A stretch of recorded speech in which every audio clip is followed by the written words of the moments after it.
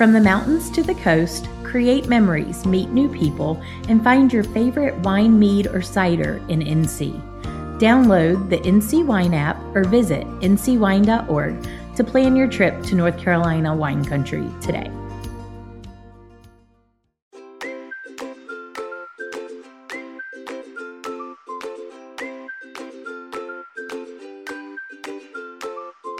Hi, I'm Matt.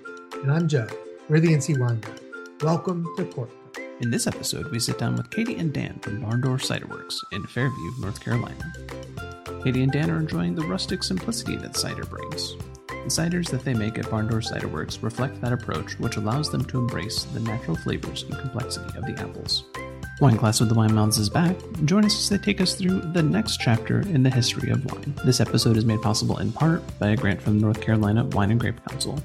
You can learn more about the council by going to their website, ncwine.org. Sit back, pour a glass, and listen. So today we're not talking wine exactly, we're talking cider, and we want to welcome Katie Moore and Dan Fowler of Barn Door Cider Works to the show. Katie, Dan, welcome to Cork Talk. Thank you. Good to be here. So introduce yourselves to our listeners and tell us all about Barn Door Cider Works and how you got started and what you love about cider. Wow. Okay. That's a lot. That is a lot. I'm Katie Moore, and I've been drinking cider for a very long time. When I traveled in Europe as a young person, newly out of university, I was not a beer drinker and certainly did not have a developed palate to be drinking wine or the budget. So I started drinking cider then and have continued to do so, and have watched an interest as the cider industry has changed dramatically over the past, without dating myself too much, 40 years. But yeah, so that's kind of my background with cider. I'm also, I manage a small creamery and am a cheesemaker. And then I also do some other work, like most people here in our area, our neck of the woods. We have multiple jobs and many hats to pay the bills and keep ourselves interested in life. So I do lots of different things, but mainly the cider and the cheese. Excellent. Yeah. Dan, go ahead and tell us about yourself. Let's see. I somehow was always interested in apples and apple trees, and made a move one time with my family when my youngest was about 2, my youngest son, down to Hood River, Oregon. And we were in the middle of apple orchard country in the valley there, and I worked at a couple of orchards while I was there, and got to know a little bit about apples. And of course I bought a cider mill because we were surrounded by orchards, and tons of apples just lay on the ground at the end of the season. And the orchardist said, "Sure, come get all you want." So I bought a cider mill that I used for 30 years, probably. I don't know, a long time. We still have it. A small 2-basket press. It was steel and had a hydraulic pump on an electric motor. And it got used every fall. So wherever we lived after that time, we'd always scrounge up apples out of whatever trees or yards or orchards we could find, and press sweet juice and freeze a bunch of it for the winter. And, the kids love it, and it's a great excuse to get families together and have a little get together and a gathering and press fruit and make some juice for the winter. And we always leave a little to sit out and get hard, to start to ferment on the counter or on top of the refrigerator somewhere, to taste as it got bubbly and effervescent and a little alcoholic. And, at some point I was making beer at home, brewing beer, and just started trying some ciders, started to do adding some yeast and doing some fermenting and trying different things, learning a little bit about it, and probably became much more interested, 12 years ago or 15 years ago here in North Carolina.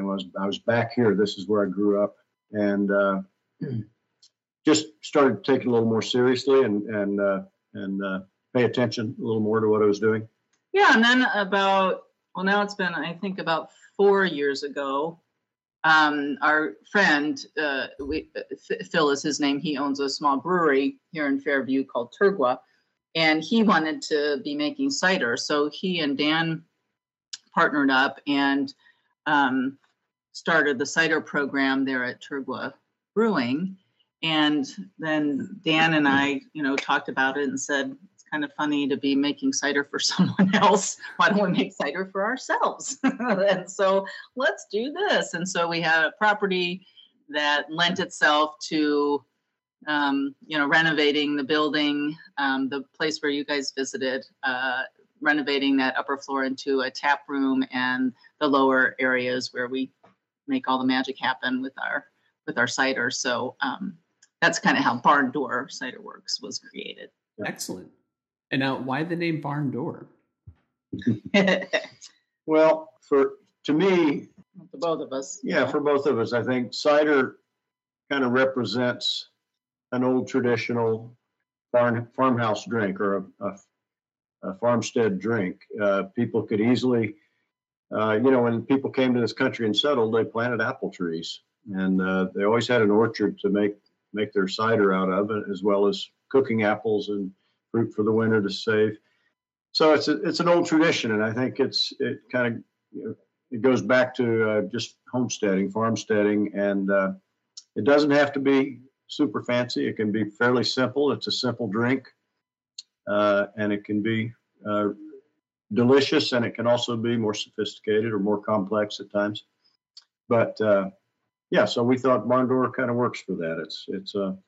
We like the idea of that.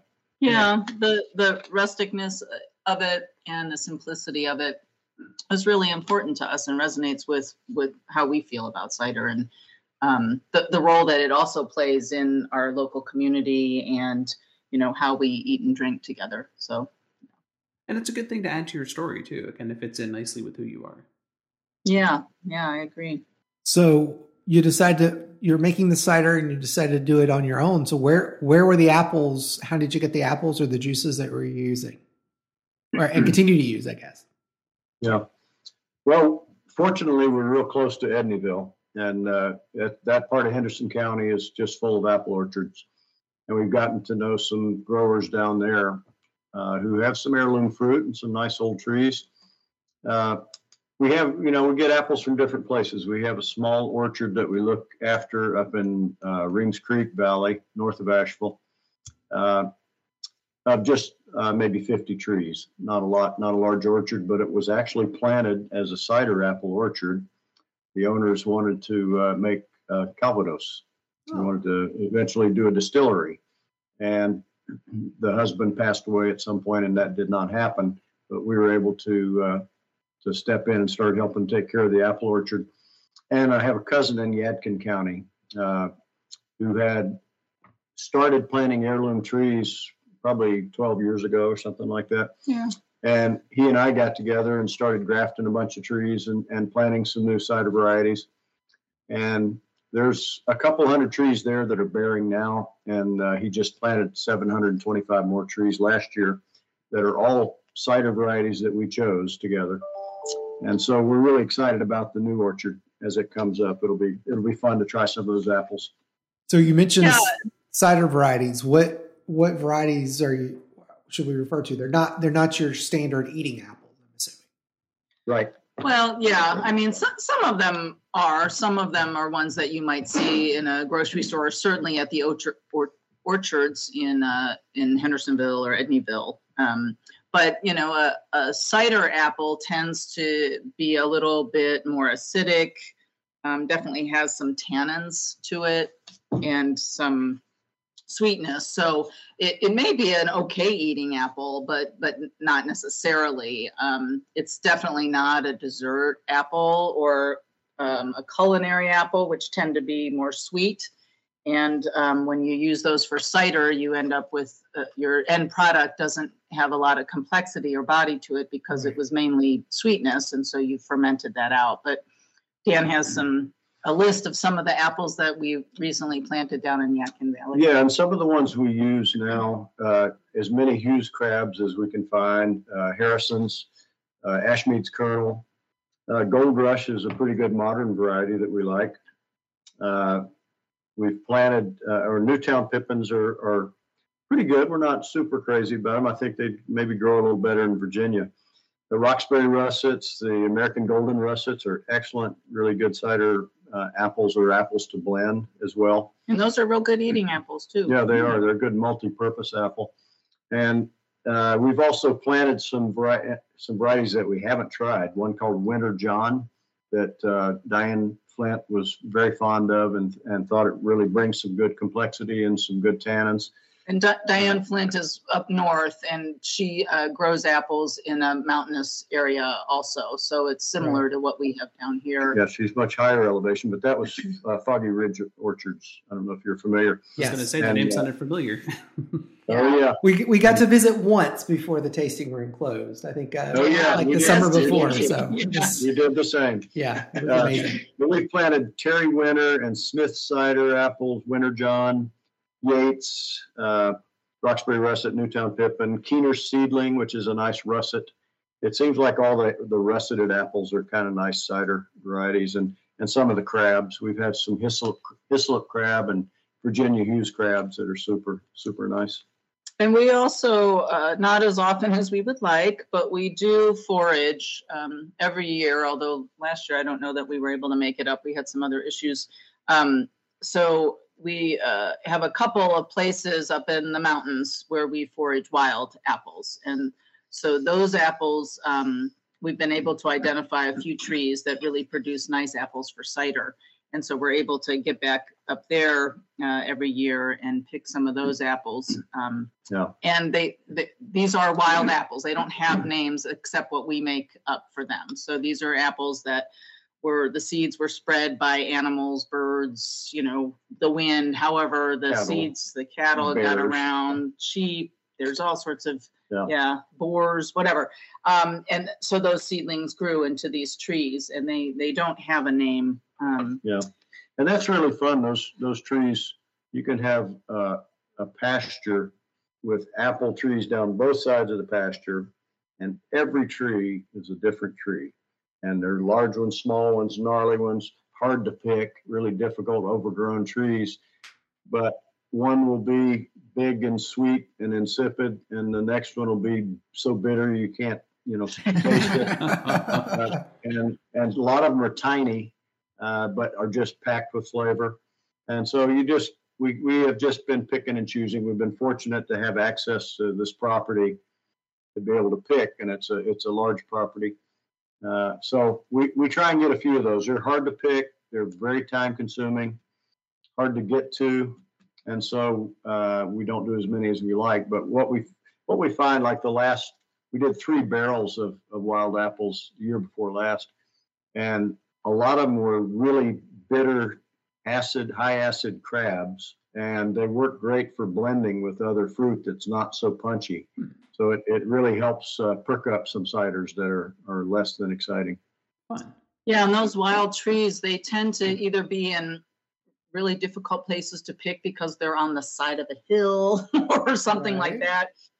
And or they grow to be, fairly large trees. And the apples, because of where the sunlight is and the blossoms happen, they're way out on the ends of the branches. And so to pick them, a 30, 40-foot tree, there's nowhere to put a ladder to pick those apples. So we became kind of inventive and had a friend who had access to an old a balloon. It's the flap on a hot air balloon. Hot air balloon. That's what I was thinking. It's a large huge circular tarp type thing. So what we did is we cut it so that we could open it and put it at the base of the tree. And then we sewed some Velcro on, and so we can close it.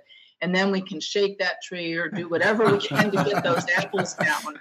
Yeah. And, we have a law here in North Carolina where you cannot, if an apple hits the bare ground, you cannot use it for food or even for cider. Oh, wow. So we have to be really careful about all of that stuff. And so that's how we pick those apples. So as Dan was saying, they are not easy to pick. So it's a lot of fun, but it is a lot of work. I can imagine. So let's talk a little bit about your ciders for a moment. So how do the ciders that you produce differ from what like the normal average person might think of as a cider? Someone who's not in the know about cider. Well, one of the first things that we kind of educate people on when they walk in the door is that our ciders are a more traditional cider, and that they are fermented to dryness.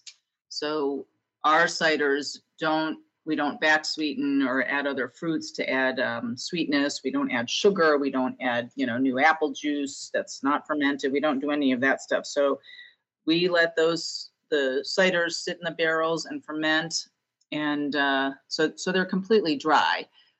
That's a really big difference for most of the people who walk through the door of the cidery. Because we also will have people say, well, I really like dry cider. What's your driest?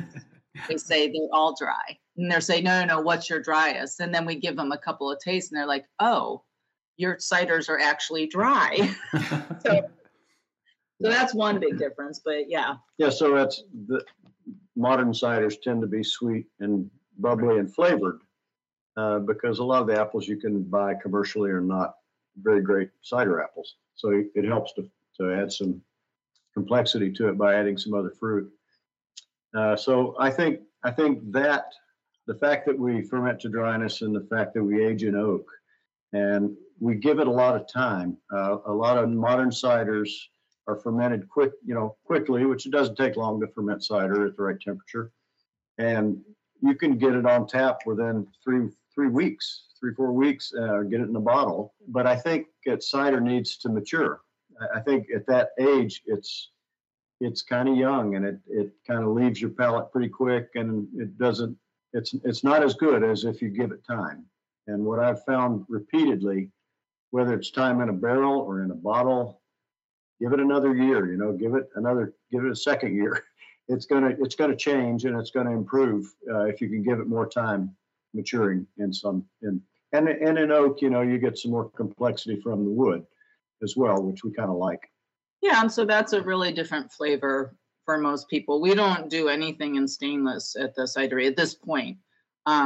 Even our carbonation, we don't do anything in stainless. And we are an incredibly small business and a small cidery, and we have 28 barrels about, and we use bourbon barrels, oak barrels, so they're about 55 gallons.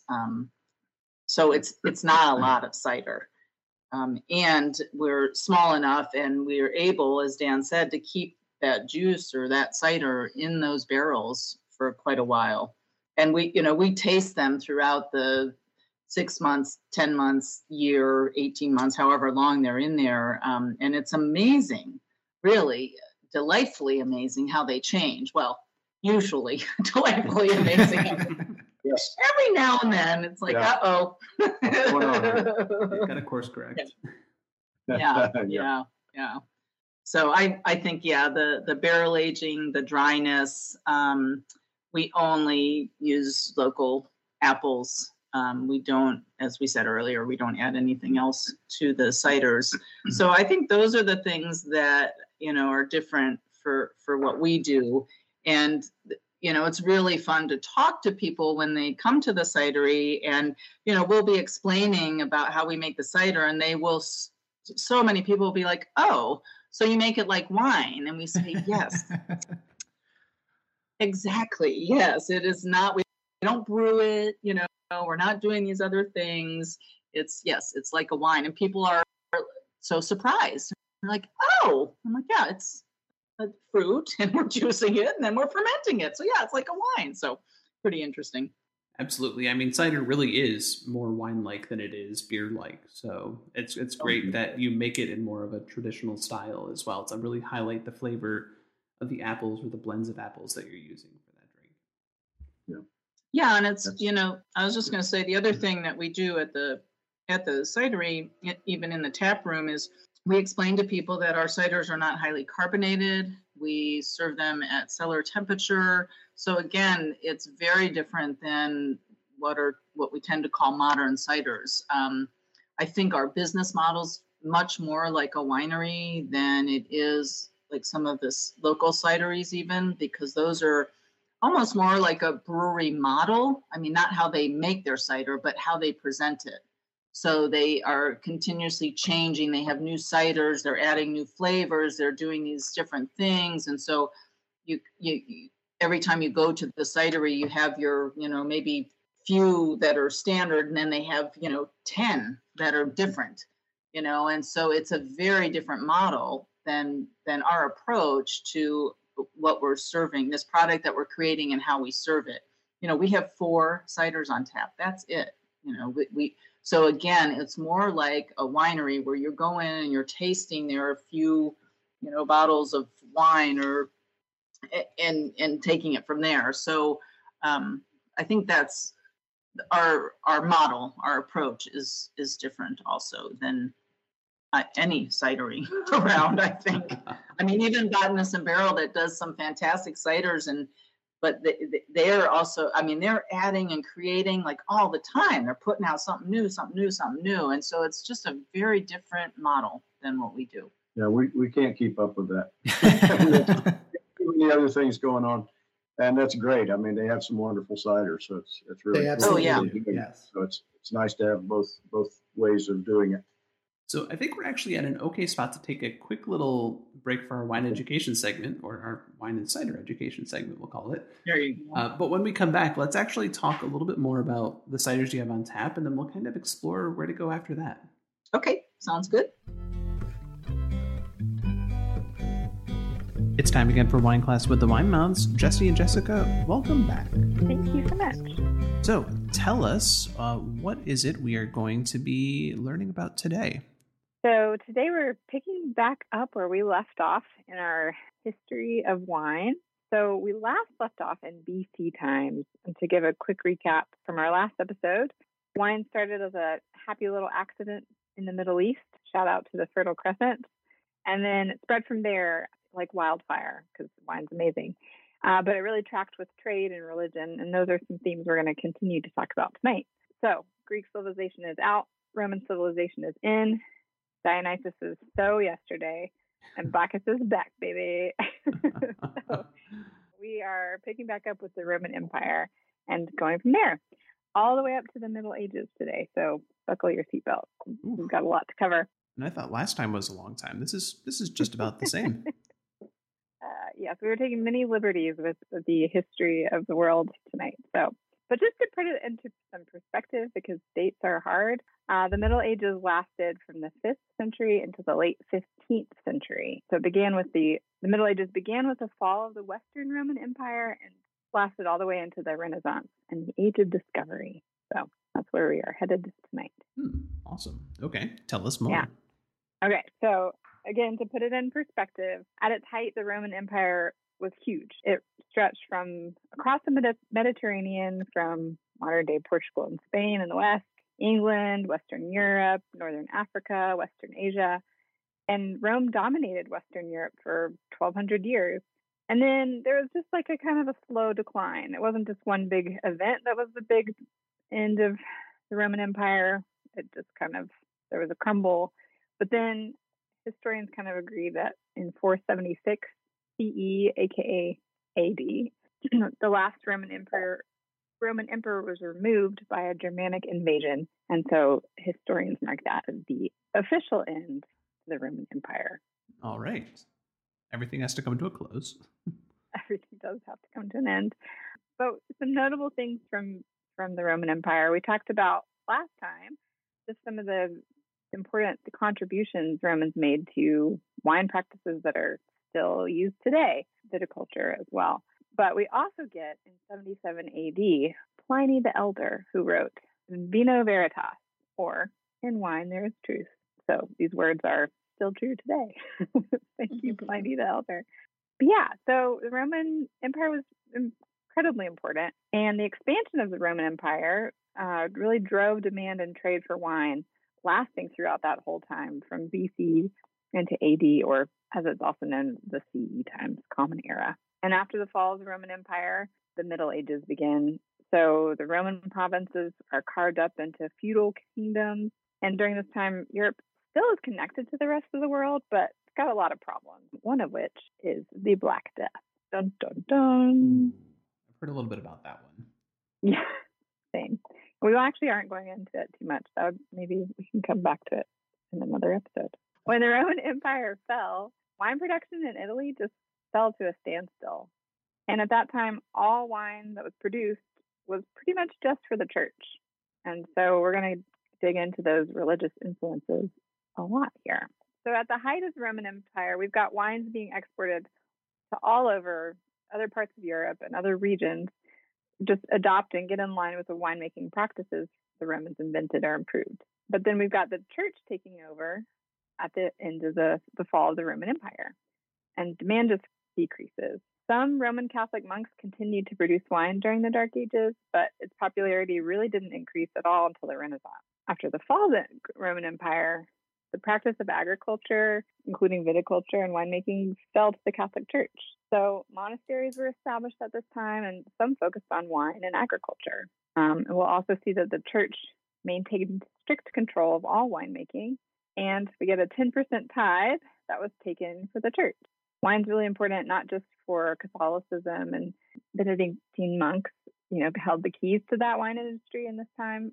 But we also see that wine was an important part of Jewish religious celebrations as well, including weddings and Passover. And actually, wine's mentioned more than 150 times in the Old Testament as part of different Jewish religious celebrations. So kind of interesting religious tie-in there. Yeah, so a lot of sacramental wine was made by Benedictine monks throughout the Dark Ages. We have them to thank for making it last into the modern time. Probably heard too that alcohol and wine and beer and stuff during these times was typically safer to drink than ordinary water. And there's truth to that. The purpose of the alcohol was to kill bacteria, and so it really did make it safer than ordinary water sometimes to drink. We think of it like a preservation or a way of kind of, purifying or stabilizing things. So yeah, I could definitely see that. All right. So we also, one more thing we have to discuss before we move on from this time period is during the 12th century, crusades are underway. So, meanwhile in Europe, European monarchies are trying to consolidate their power, and it gets a little messy here. So like England has control of parts of France. Everybody's just all over the place. England's trading with Germany, Italy, Portugal, and Spain. And transportation of wine by the church was extremely important during this time period. So moving wine from country to country. So again, you can track the rise of wine with religion and trade. I can see that making sense. Yeah, so now we're going to kind of switch gears and kind of go through Europe, and we're going to switch a little bit and kind of go country by country because there's different stuff happening now. It's not all just the Roman Empire and their control over everything. One fact that's surprising is that during this time, England was actually a leader in grape growing and winemaking through much of the Middle Ages. So at the end of the 11th century, there were many vineyards in the southern half of England. Most were associated with the church, as we talked about, but they produced wine. And so these vineyards prospered for more than 300 years. England was an important center of European winemaking. That will obviously fail at some point, but during the Middle Ages, that still is an important winemaking country. And it's fun to see how we've come full circle on that almost, because now they're back to being pretty important when it comes to sparkling and some of those early ripe, early season high acid grapes that they're doing. Yeah. And, when we think of Bordeaux and France, that's an English controlled area. So there's the tie in there. And moving into France. France. In 1000, Chateau de Goulaine is built in France, and there is some debate, but this could be the oldest operating winery. 1000. That's crazy. Yeah. And they picked such a great starter year. It was a good vintage. That makes it easy to remember. Yeah. And so, and a little side story here, since history can be boring, but we're going to talk a little bit about Eleanor of Aquitaine. So Aquitaine, and I'm probably saying that wrong because it's French, but so this is a region in France And the main city of this region is Bordeaux. So we have this lady, Eleanor of Aquitaine. And so she had a couple of marriages. So first, she was married to the French king, Louis VII. So with that, had the French, she was queen.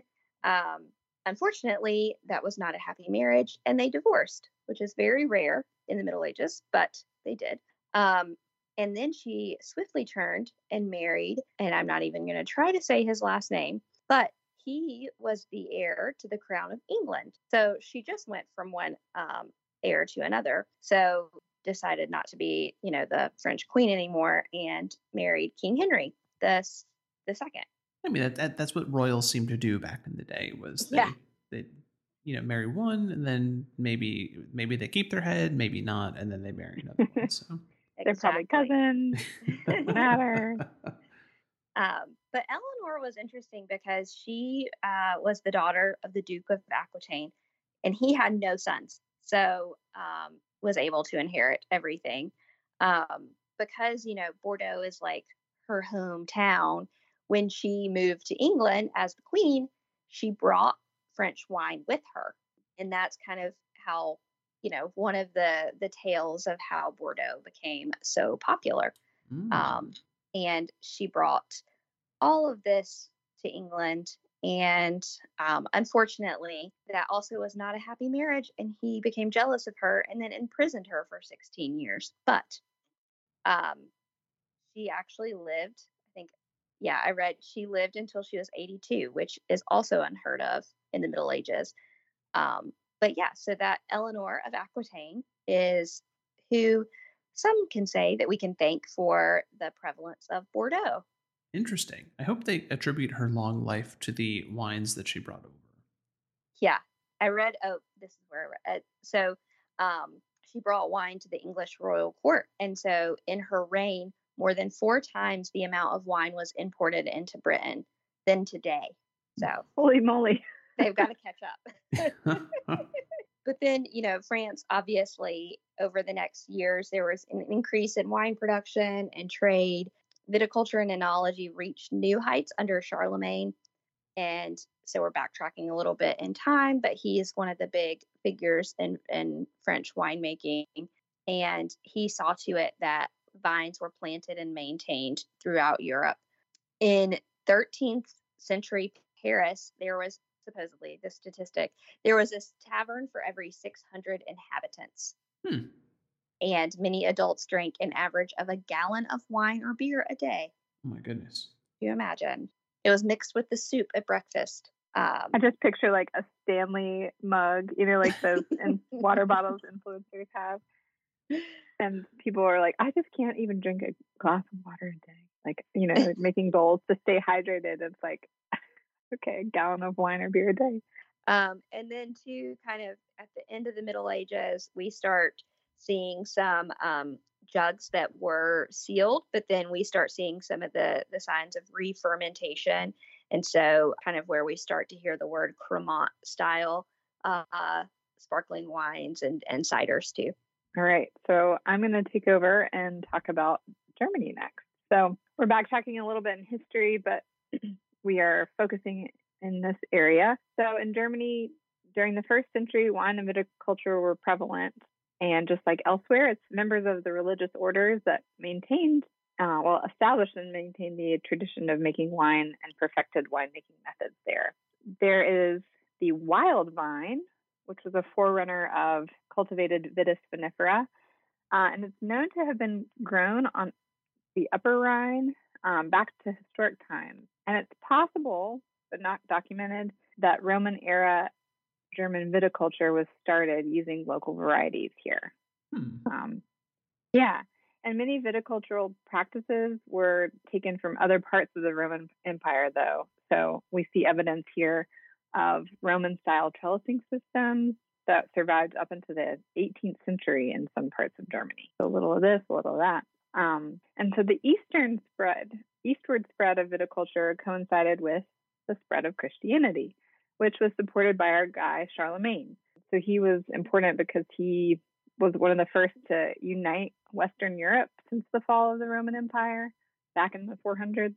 And so, he had this goal among his many accomplishments to replant grapes and different things. So in medieval Germany, thanks to Charlemagne, churches and monasteries played a very important role in viticulture and in producing quality wine. So in the year 1000, we had a winery established in France. And in the year 1100, Schloss Vollrads was built in Germany. And I don't speak German, so that was probably terrible. But it was burned in 1525 and built again, and it still produces wine today in the Rheingau of Germany. So another historic place you can still visit today. I was going to say, they do take pretty good care of their history over there, so I wouldn't be surprised if they rebuilt and are still going to this day. Yeah. And for several centuries during the medieval era, the vineyards of Germany, including Alsace, expanded. And it's believed that they reached their greatest extent sometime around 50, so kind of the tail end of our time period we're talking about tonight. So elsewhere in Western Europe, we've got Spain and Portugal. And they have a little bit of a different history in the sense that they actually were started by the Phoenicians, and then they were followed by the Carthaginians, and they brought with them new and advanced ideas for cultivating vines. Then we get the Romans and the Roman conquest of the Spanish mainland. So there were these, predecessors or people there before the Romans and the Roman conquest. And when the Romans took over the Spanish mainland, they called it Hispania.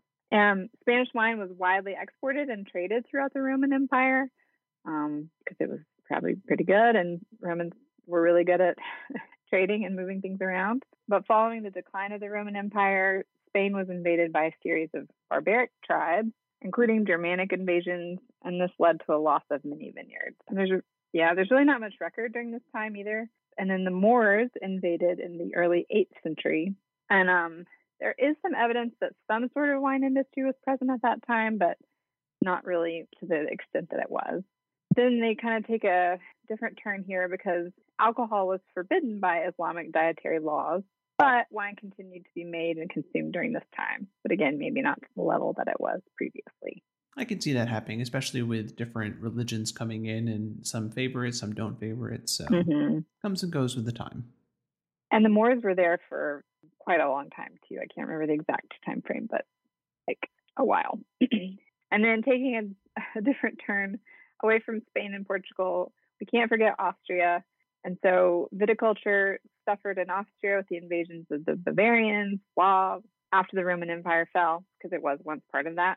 But then we get Charlemagne, and as he unites Western Europe, oversaw the considerable reconstruction of vineyards and introduction of new grape presses and things. There's a little bit of a renaissance, I guess, but it's not the Renaissance exactly because that hasn't happened yet. They just kind of see an uptick in their winemaking. We also see that Austrian viticulture was nurtured by the church there, and it was encouraged among the population in Austria as well. The first vineyard there dates back to 1208 and 1230 are some of the earliest in Austria. And the first wine tax was established in 1359 in Vienna, as Vienna established itself as a center for wine trading. Yeah, this kind of takes us through the fall of the Roman Empire and the fallout and repercussions, I guess, of wine during this time after that, which really was just preserved by and trade and, a couple important people like Charlemagne or Eleanor of Aquitaine who, oversaw its importance and oversaw its maintenance and history. Well, definitely a lot. I mean, it does seem that it has a good way of persisting throughout time. Otherwise, it would have been like, what's this new invention that we're calling wine? And that's clearly not how it happened. So right. It's fun to see that it has lasted ages. Excellent. We kind of have some far-reaching food pairing. Oh, perfect. That's excellent. So obviously we don't have any of these from the 500s to try tonight. But if we are going to dig deep a little bit, one idea I had for a wine pairing, a food pairing, was communion wine because of the importance of religion and the preservation of wine during this time. But I wasn't actually brought up on communion wine. I think we drink grape juice out of small plastic cups. So this is really just more of a joke than a true pairing. But we did talk about Cremant during this time period. So this is a very, like, just creamy is kind of what it means. But it's a slightly effervescent sparkling wine. It doesn't have those sharp bubbles. It's more of the creamy light bubbles. So truly a wine and food pairing that might go well with this. Something that I was thinking was an artichoke dip, or any sort of salad with fruit on it, like a strawberry feta situation or something like that might be nice. Or I made this Thai curry chicken salad last night, like not like chicken salad like we think of in the South, but like Thai chicken on a salad. The creamy cashew dressing situation. I feel like that could be really nice. That'd be an interesting nice fusion pairing. instead of like a fusion of cultures. It's a fusion of eras. So totally. Right. And then another might be, we talked about Bordeaux and the importance of Eleanor and that region. So a Bordeaux claret. And those always pair nicely with a roasted chicken, something with herbs, maybe even root veggies and mushrooms, sort of dish like that. Would be nice. Very interesting. When you said that about the roasted chicken with root vegetables, and I just flashed back to going to like medieval times and having to eat that roasted chicken with your hands. Only you had the claret with. And you're like gallon of wine. Yeah. So our next segment will be on the late Middle Ages and what comes next. Don't want to give it away. Some exciting stuff happening. So stay tuned. Well, it sounds like we definitely have a lot to look forward to. I've learned a ton this time around and got a little confused here and there, but we brought it back together in the end. So, Jesse and Jessica, thank you very much. I'm looking forward to learning more next time. Thank you. And now for a special note from our friends, the Wine Mouths. So just as an extra plug, if you have enjoyed learning about some of the history of wine, we are going to be doing a deeper dive into wines of the world in a 6-week class that we're teaching through Davidson Davie Community College that starts in March. But we're going to be talking about Old World and New World. And so really just digging in country by country about the history and the wines and all the pieces that play into that. We'd love to have you. The class starts March 14th. It's on Tuesday nights from 6 to 8 p.m. Runs for 6 weeks, and classes are held at wineries and wine shops in Davidson and Davie counties. So not only do you get to sit and listen to class, but you get to do a wine tasting at the wineries and hang out. So go to our website at winemouths.com and you can see the event posting with the link to the college to register. You can find out more information about the Wine Mouths by going to their website, winemouths.com, or on Facebook and Instagram at Winemouths. That's WINEMOUTHS. And now, back to the show. Okay, so we're back with Katie and Dan from Barn Door Cider Works. So let's talk a little bit more about the ciders you produce and maybe a little bit about cider and food, because that seems to be a big part of what I see on Barn Door's Instagram account. Mm-hmm. Well, the ciders we make, like Katie said before, we usually have 4 ciders on tap, and that's what's available. We have some other bottles that are available usually, but because we ferment in 53-gallon whiskey barrels, we have fairly small batches, and we might do 2 or 3 barrels of the same blend or a single variety cider, but they don't always come out exactly the same, but often they do. But at any rate, it doesn't stay on tap for all that long before we're on to the next barrel. And so we do change. We don't change ciders every week, but we change fairly rapidly, depending on the time of the year and how many people are coming through and how much bottle sales we're doing at the time. So we do try and we find a cider blend that we like and it works well one year, we try and do that again, of course, and we're trying to find those cider apples that blend well together and work well from year to year.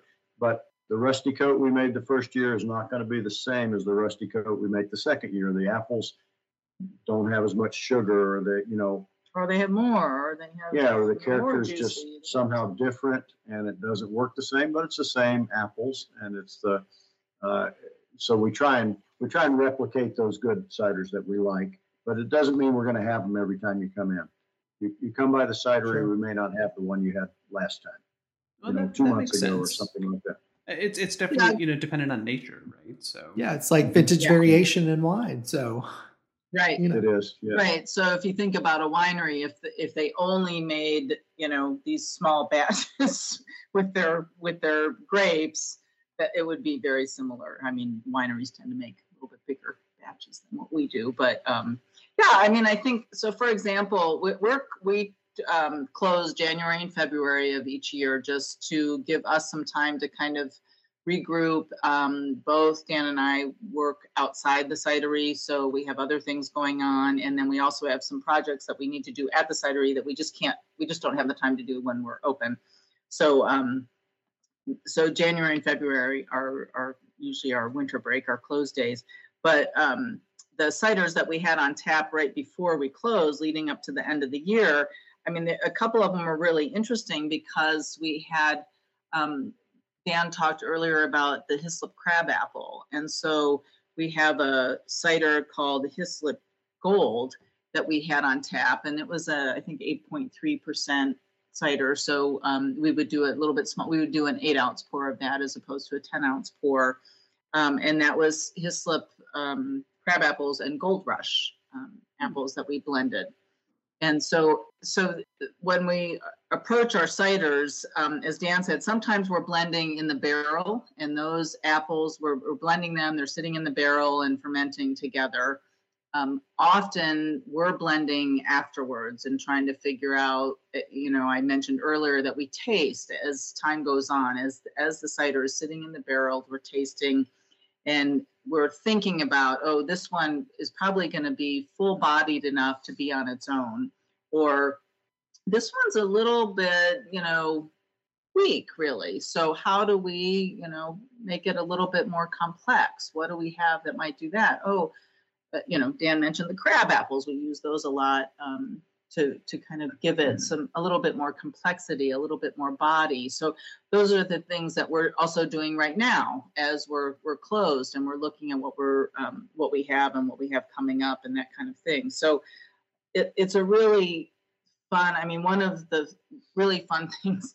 There's many fun things that I like, but with regard to cider making, but one is walking into our barrel room and smelling it, because it is just a fantastic smell to have those full barrels fermenting away or done fermenting and just sitting there embracing what's inside and giving off this just wonderful aroma when you walk into that room. I just love that. And then the other thing is when we're tasting those barrels and deciding like what we can create out of them, or if they've created themselves and we don't need to do a darn thing. So it's really fun to do all of that. So when people come into the cidery, as Dan mentioned, you might not see the same thing on tap. And even if you see the same name, it's not going to taste the same as it did last time you had it, if it was months ago or something like that. So that's a really fun part of what we do. I can imagine. So that means visit often. Right. Yes. Because it's going to be something new every time. So yeah. That's right. That's the moral of that story. Yeah. So let's talk more about the food though. So I see when you're open, I see like every week there's a new cake posted or new dessert and all sorts of things that are posted. Talk about cider and food, and the cider and food that you have specifically in your tap room.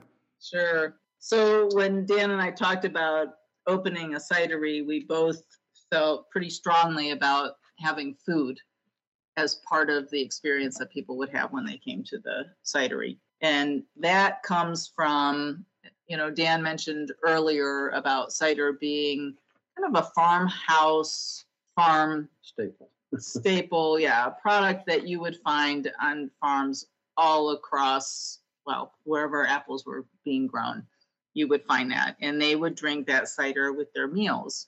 I think we have a little bit of an odd tradition here in the United States where we serve alcohol, whether it be wine or cider or beer or hard liquor, and we don't serve food with it, which is different than most places around the world. Usually, if you're drinking, you're also eating.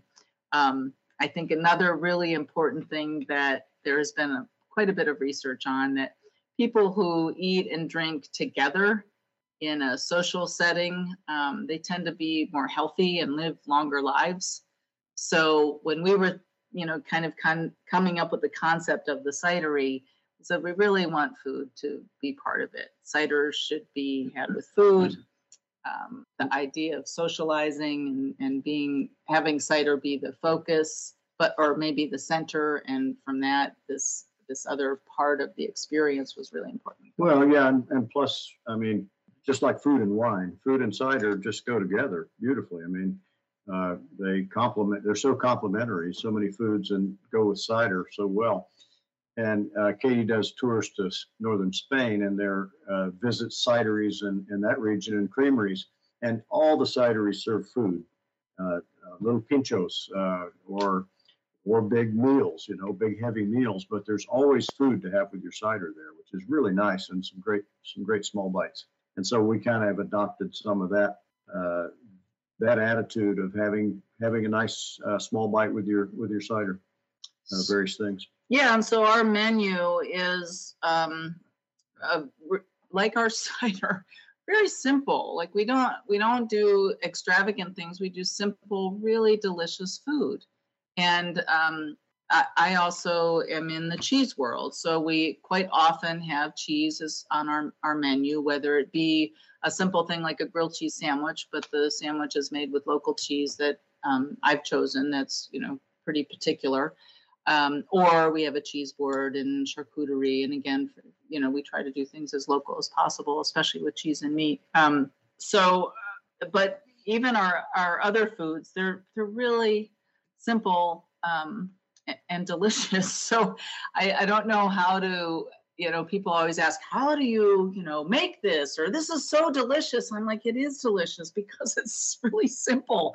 And we, like our cider, we are picky about our apples, and we want the apples to speak for themselves. So the food on our menu, our garlic mushrooms or our tortilla española or our sausage simmered in cider. I mean, all of these are really simple dishes that use simple ingredients that we then, they're absolutely delicious. So I don't mean to downplay the deliciousness of the food, but I do want to emphasize the simplicity of it. So so whenever we're putting anything on the menu, we think about how it goes with cider and what ciders it might go with.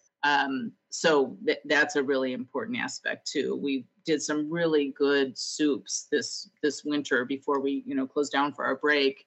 And man, it was really fun to do those soups and, think about what ciders they go with, or, how this cider made this soup taste different, and vice versa, how having this soup really brought out the apple of the cider, or the spiciness of the soup was really mellowed out, by the oakiness of the cider, and kind of bringing it down and rounding it out. So really fun stuff.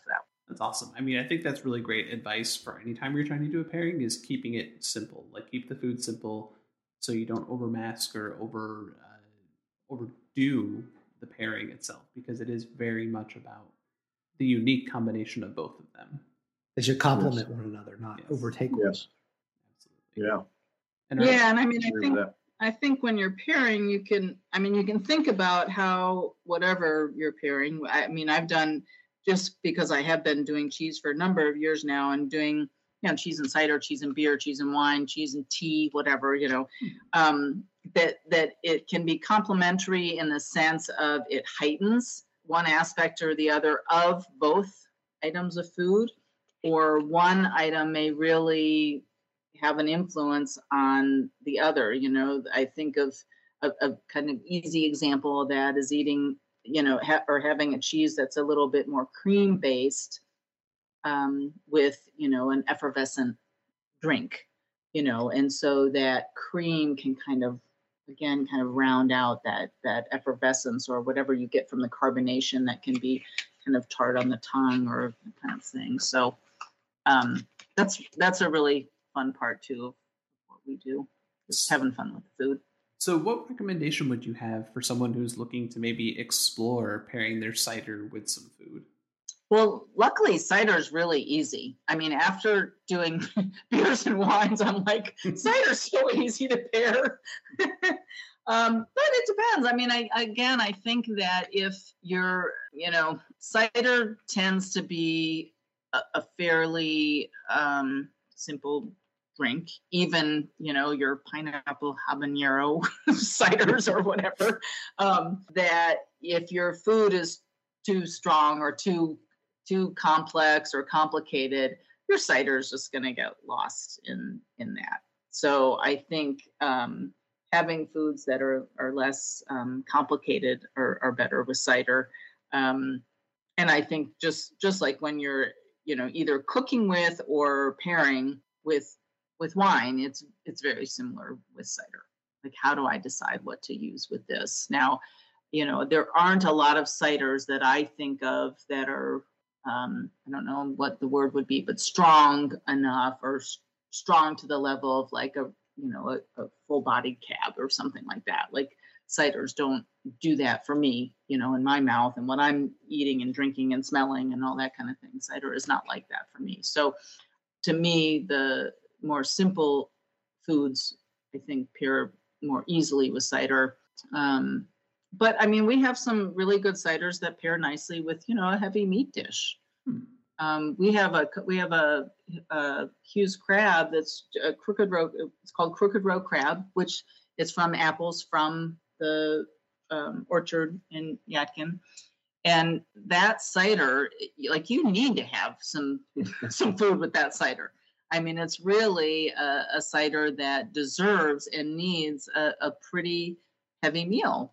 You could do like the vegetarian moussaka, that with the cream sauce and all that, that's got some complex flavors. You could do something like that with the crooked row crab, for example.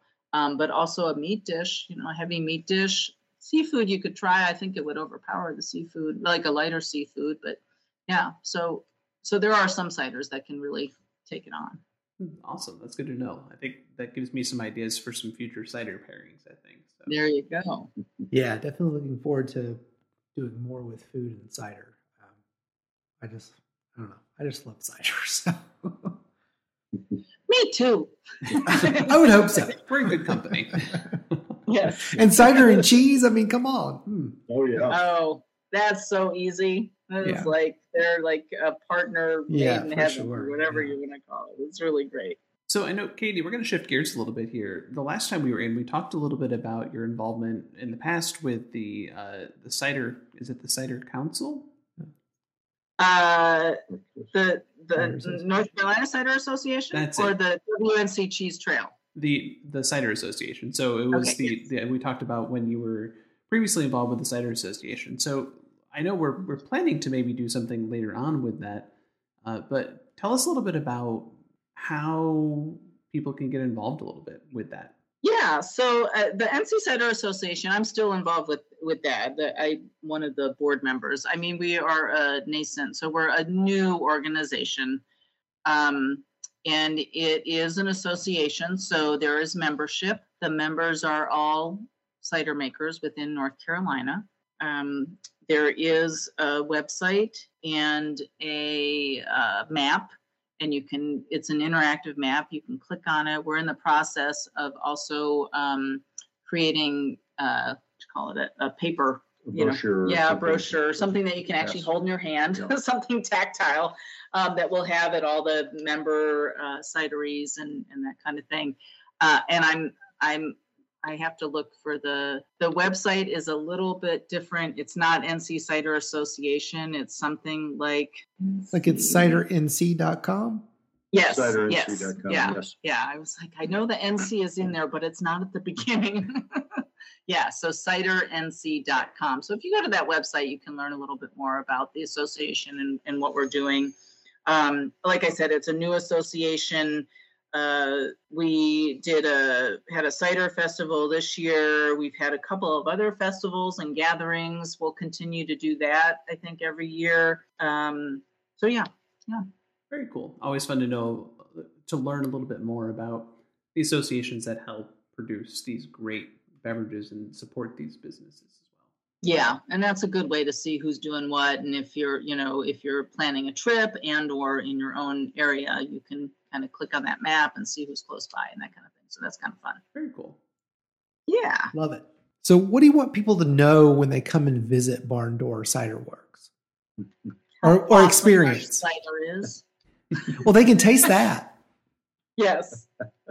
I think so. I'm kind of an educator at heart. So when people walk in the door, I'm all ready to educate them. I think that sometimes they're like, lady, just give me some cider, please.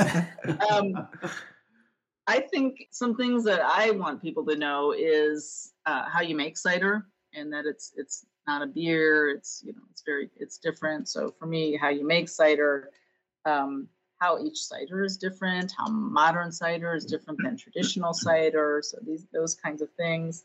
Why food is important, like all the things we've been talking about. Why food is important when you're drinking cider. Why it's important to like socialize and be with people and celebrate, all this. I mean, we're so lucky. We live in Western North Carolina.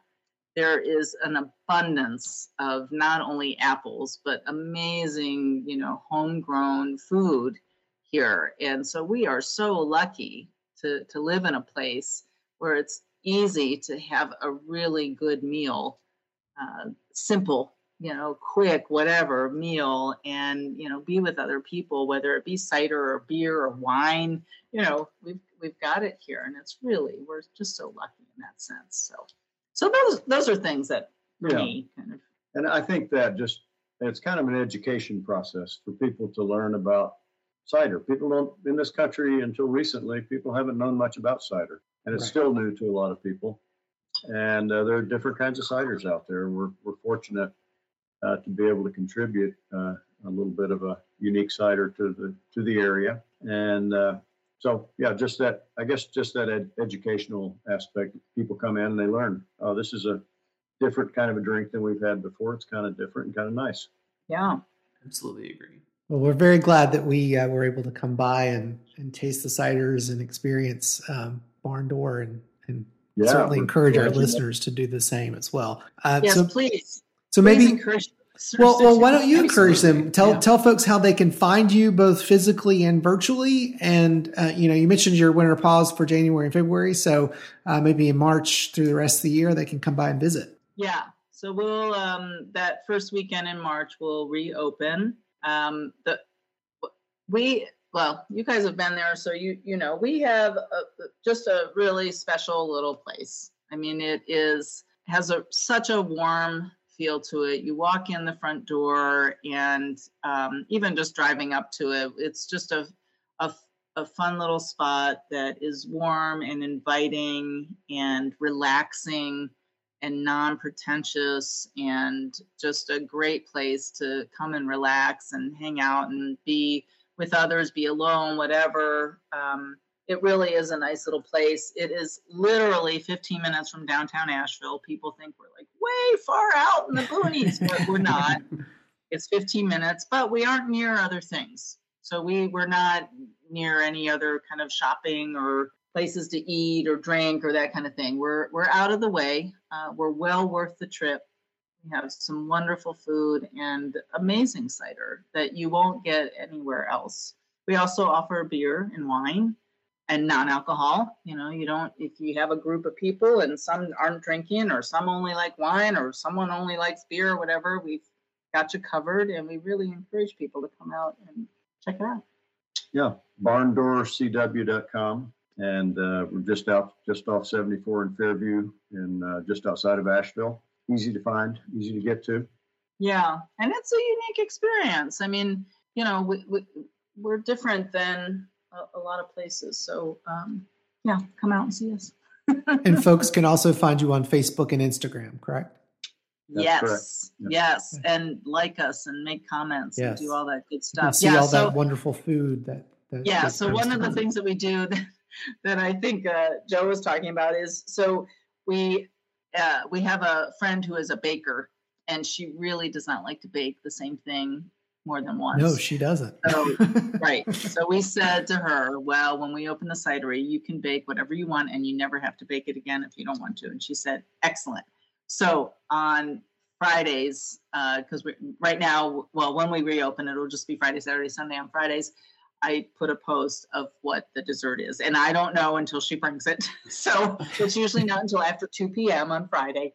Then, we put a post out of what the dessert is, and it's really fun to think about what pairs well with it. And we have people who come in just for the dessert. They're like, I can imagine. Piece of cake to go. It's like, okay. Mm-hmm. I mean, they all just look stunning. I'm like, wow. Oh my gosh, she does a fantastic job. And we also have once a month, we do Apple Country Farms. It's a local woman who does it's called Cookie Crumble Apple Pie. Fantastic. And we do that once a month. And she's a local person, and she does a fantastic job. And yeah, so that's a fun part of what we do. But we also have other food, not just cakes and pies and that kind of thing. But yeah, other food too. Excellent. So is there anything else you want the listeners to know about you and Barn Door Cider Works?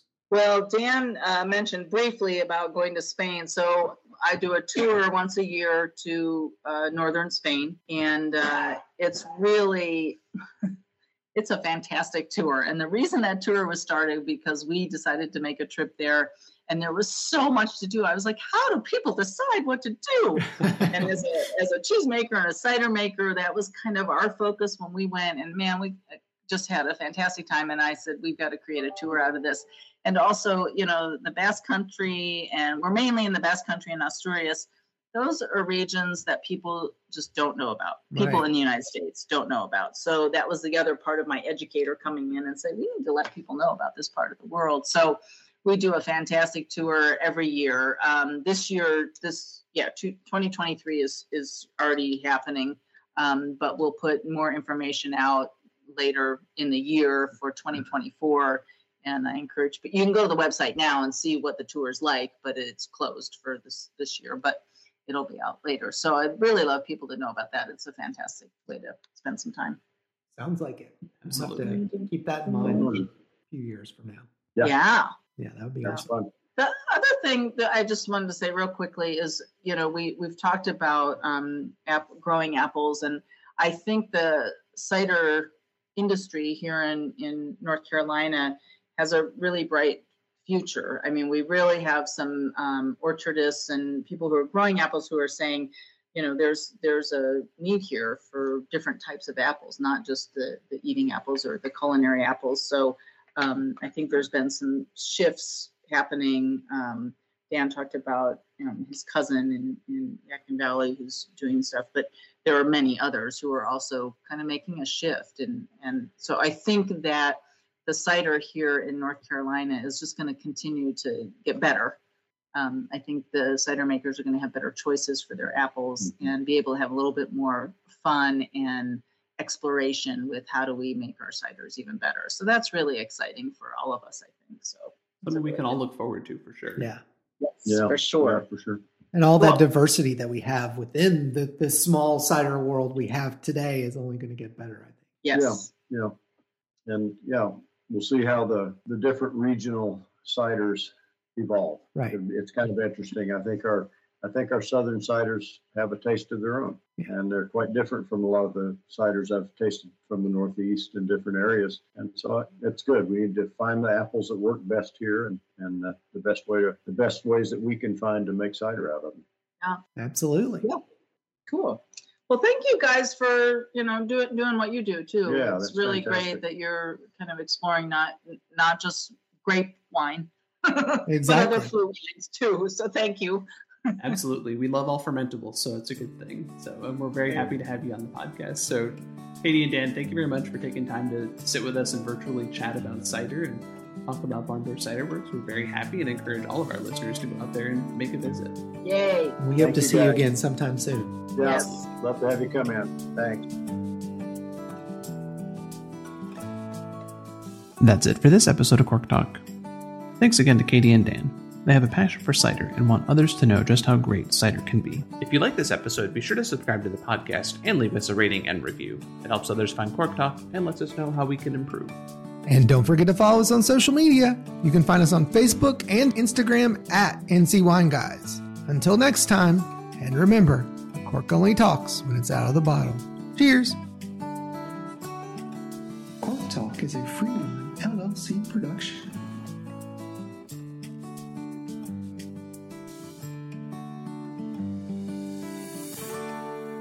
This episode was made possible in part by a grant from the North Carolina Wine and Grape Council.